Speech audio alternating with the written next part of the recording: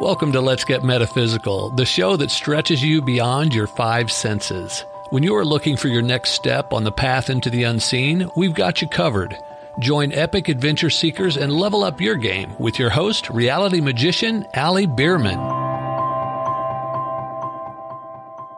How is your energy impacting everyone around you, and how is their energy impacting you? Hi, I'm Ali Bierman, and you're joining me here today for Let's Get Metaphysical, connecting heart and mind, and I'm your guide to demystifying how your world works. So what am I talking about with the energy?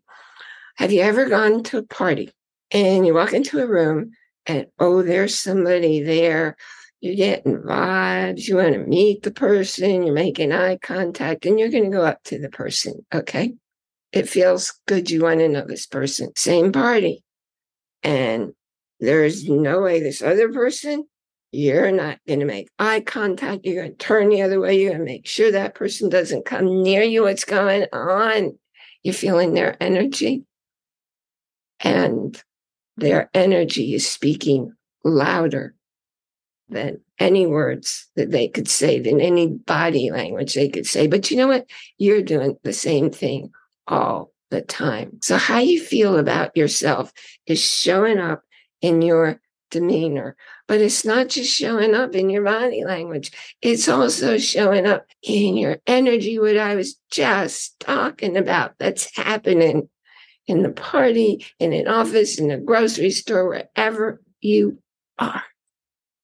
So what can you do about it? You can be aware, you can pay attention to your beliefs, because what you believe about yourself, what you believe about the circumstances, what you believe about the situation, it's just beliefs. It's not the truth. It's not facts. However, those beliefs are thoughts that are driving the choices you're making and how you're feeling, and that's what's causing your world to be the way it is. So if you're somebody who wants to attract others to you, if you're somebody who's in business and you want to attract new clients, especially the ones that fit, then pay attention to how you feel and the actions that you're taking and the words coming out of your mouth, because they're all in your energy and they're going out. They're going out to everybody. I used to be in a grocery store and a stranger would come up to me and say their whole life story and all the problems going on in their world, and suddenly stop themselves and say, "Oh my goodness, I'm sorry. I've never done that before. It feels just so comfortable talking to you." That's because my energy was welcoming. And here's something I learned about our energy. We can control how far out it's going, because I thought it was so cool. And I was sending my energy out in a big wide field and it was going 30 feet. And then my mentor, who was one of my teachers of how to use energy, to do energy work, to heal, to change lives, he said, "That's not good." So when I was in my ordination class, I learned how to pull that energy in as close as I want it to be. So if there was negative energy in the room and I could feel it, I would pull my energy in tight to me and even put a boundary on it. And you can do the same. So you have a choice of what your energy feels like when it's going out in the world. And just an aside here, if you're in a room, if you're in any kind of environment, whatever thoughts the people in there are thinking are impacting you. So when I do a live class, I will have one person up and demonstrate a yes and a no, a lock and an unlock of a muscle, an integrity and out of integrity, and find it in the clear. And then I'll go like this. I'll hold my thumb up and have everybody in the audience think the word yes. And I'll do it randomly. And sometimes I'll have them think the word no. In the meantime, I'm testing this person who's a subject who volunteered. What do you think happens?